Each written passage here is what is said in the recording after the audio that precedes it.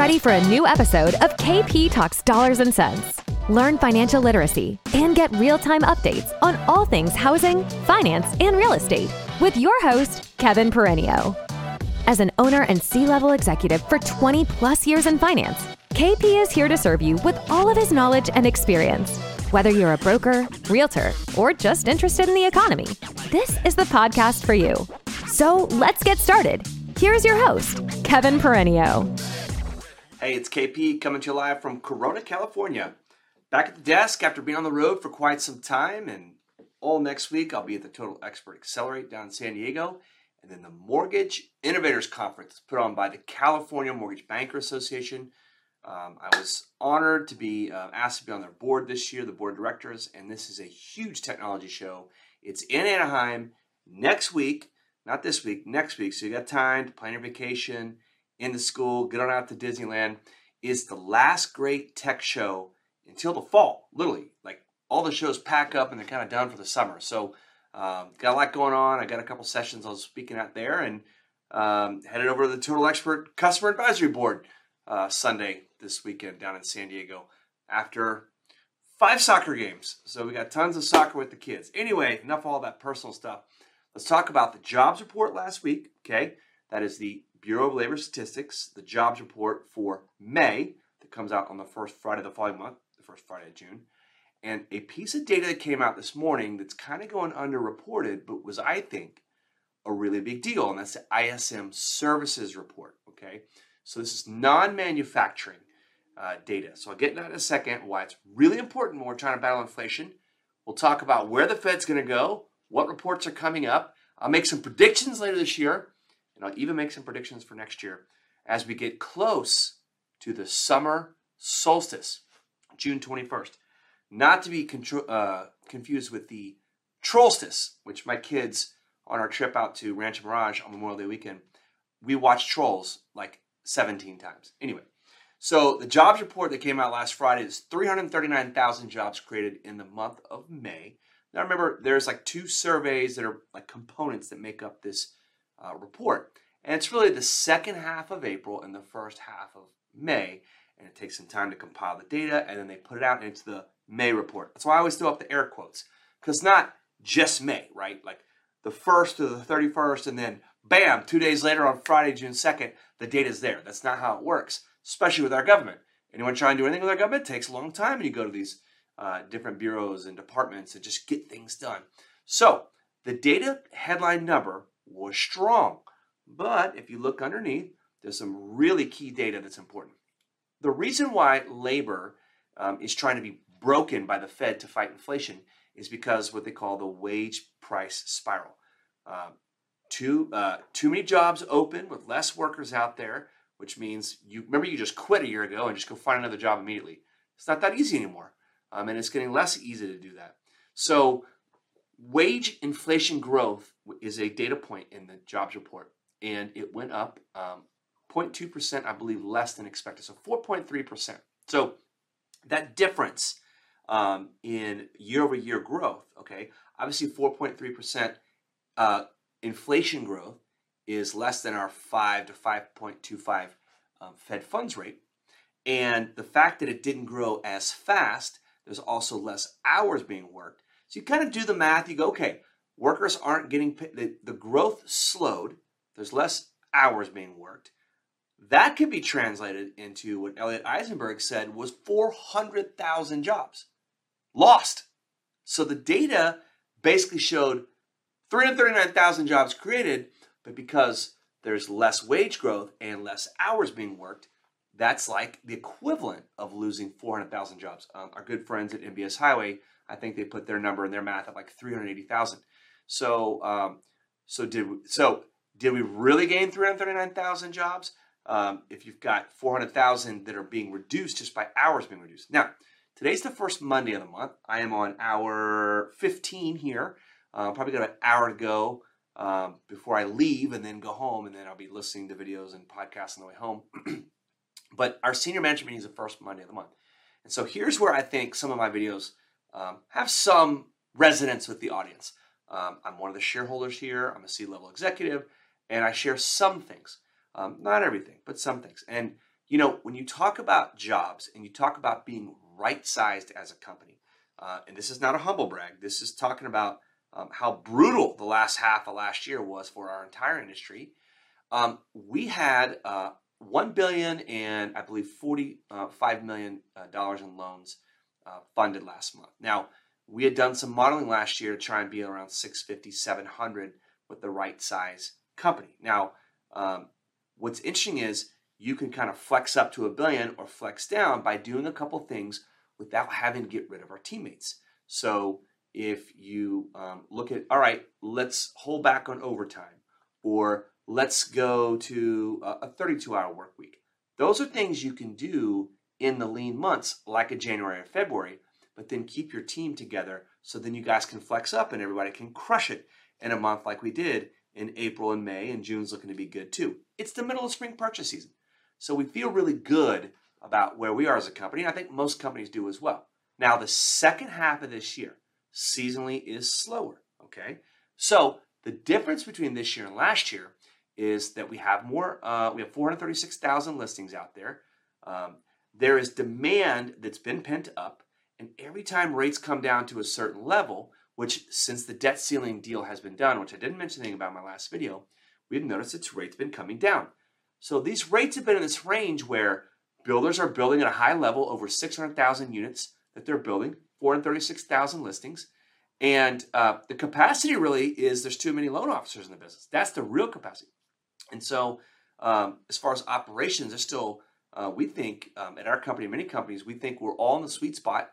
And as a capacity model, that's a great place to be. So the second half of this year is not going to be as challenged as last year because rates aren't well up over 7 and it's volatile. The market kind of understands where we are, and rates have started to come down a little bit since the debt ceiling deal got done. Wage inflation data like we saw in the jobs report, or the jobs report numbers, which shows the Fed may be winning their battle against inflation from a wage standpoint, also tend to get the rates to stay low. And what else does? That ISM, the non-manufacturing data, also known as services data. Services is the biggest source of inflation right now. 4/5 of our economy, 80% of our economy is done through services. Leisure, hospitality. It's not just goods, right? So we know that goods have been coming down. All the manufacturing numbers for raw goods have been under that number 50 in those indices, which is a sign of contraction.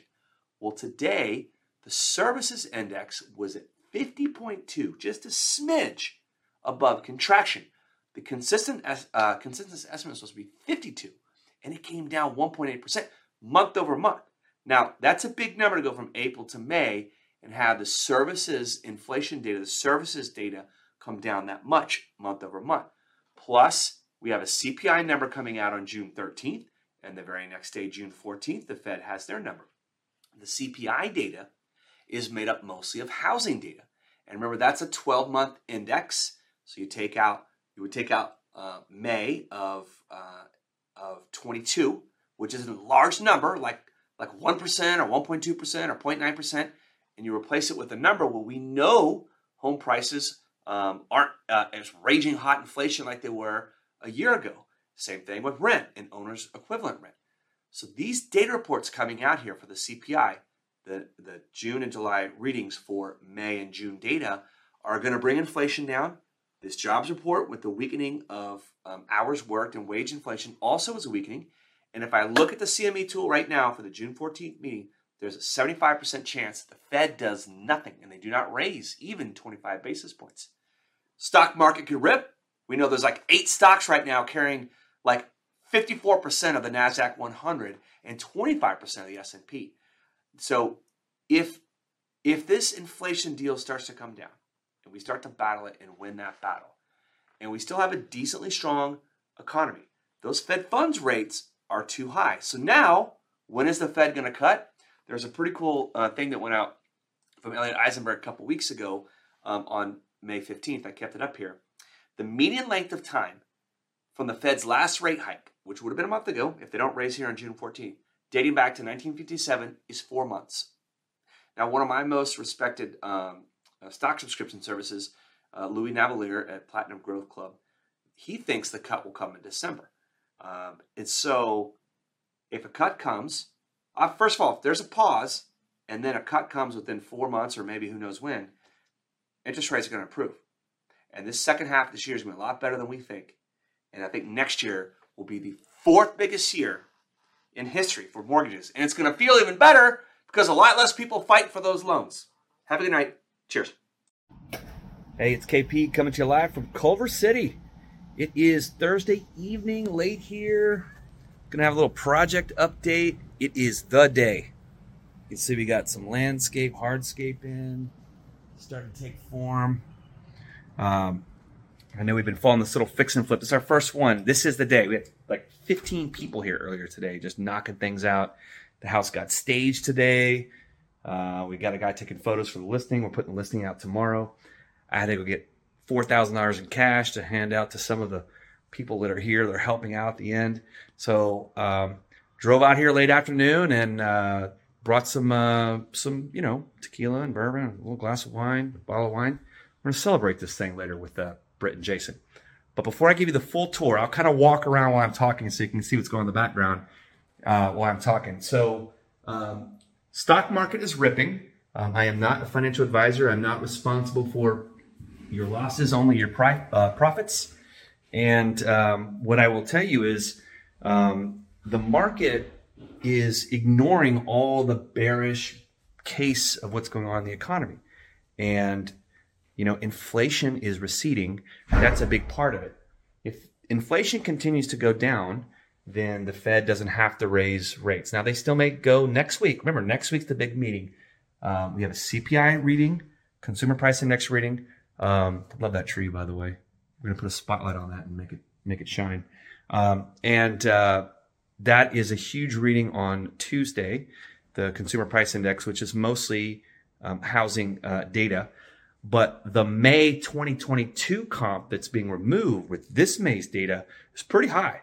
So we should see another significant drop in the CPI index next week. And then the Fed has their statement that they give in their Q&A session the very next day, which I believe is Wednesday. So here's all upstairs stuff right here. So inflation is receding and jobs data is looking a little weaker. Now, my video on Monday night, we talked about the jobs report that came out last Friday, that less hours are being worked, that there is a slower wage growth that's not keeping up with inflation, and certainly not the Fed funds rate. And that is, followed up by today's jobless claims where they were higher than they've been since 2021. So you're getting some softening in labor. I wouldn't call it weak. This opens up and this is where the washer and dryer are. And here's the other side of the Jack and Jill. We were just in here. So we staged this thing. We're trying to put product on the market. Since the debt ceiling debacle was finalized, we've seen rates come down a little and trade in a range. So they didn't go up. And if the Fed starts to soften their stance and they end up not raising next week, look at this pool table. It's kind of cool to stage that. Look at that. Look at this view. Nice little shades. We actually put window dressing in here. If they don't raise, does that send the signal of certainty that the fight for inflation is done? That this is the market rate? This is what Treasury yields. Guys, the Treasury's got to sell a bunch of Treasuries and refill their coffers. Remember, we almost ran out of money with this debt ceiling. Like literally, the U.S. government had a deadline because they were running out of money. So now they got to sell Treasury debt on the open market and compete against other currencies around the world for those that money invested in treasuries and fixed income securities. Canada and Australia raised their interest rate, and Canada was unexpected when it happened the other day, and that was because they're fighting inflation. But my conspiracy theorist inside me says that, remember, the Fed is trying to keep the dollar, the reserve currency of the world, king dollar. And if they've got to fight against higher yielding other assets from other countries, maybe they raise a quarter the next two meetings to make sure that our yield is still higher than our competing, nations. All right, There's some noise going on here, but let's go into the primary bedroom. I think you have to say primary nowadays. So let's go in there. This is pretty cool. Check out these sliding windows. All right, look at this. There's Brett. Hey, Brett. Is that Rebecca? No, you're on LinkedIn. Oh. Jason and Britt are experienced. They're the ones experienced. It's all right. You keep firing away. It's all good. All right. Yeah. We're in staging mode here, but look how gorgeous this is. Look at that. So ADU in our business, accessory dwelling unit, that's an ADU down there. And in California, you're allowed to put these in. Well, Jason and Britt do a good job of putting them in a lot of their properties. Look how those sliding windows came out. I'll get down there if I can before I run out of my 10-minute video. Let's talk a little bit more about. Hold on. Let's talk about this bedroom. I mean, look at that. That's freaking. What's up? What's up, boys? Looking good. Looking good. All right, here we go. Gorgeous master or primary bathroom, whatever you're supposed to say. So we're gonna frost that window so you can't be seen naked while you're showering, but you got some green space. Green space over there on top of the ADU. Look at this. Here's the hers closet, which she's bigger, but she gets to contend with the toilet. And here's the his closet. Look at this nice little use of space up there. Just an extra little space to throw down. Okay, so why is the stock market ripping? What's going on with the stock market? There's more certainty. There's more certainty. If the Fed is going to pause, there's certainty that where rates will land.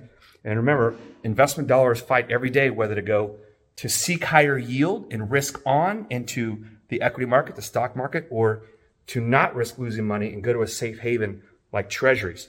And if we know that treasuries are going to be worth X and the Fed's done raising, then maybe some people want to take a little bit more risk. You notice that there's Jason. He likes to be behind the scenes, but today's his day. Today's his day. His baby's coming together. Look at that bar. Look at that bar. This is freaking sweet. Fire pit right here. Fire pit's outside. That's fireplace. Fireplace, excuse me. And then here's our office right here.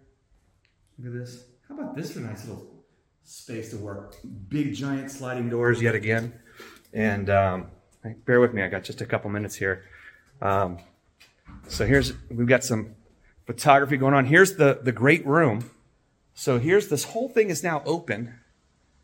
And here's the great room.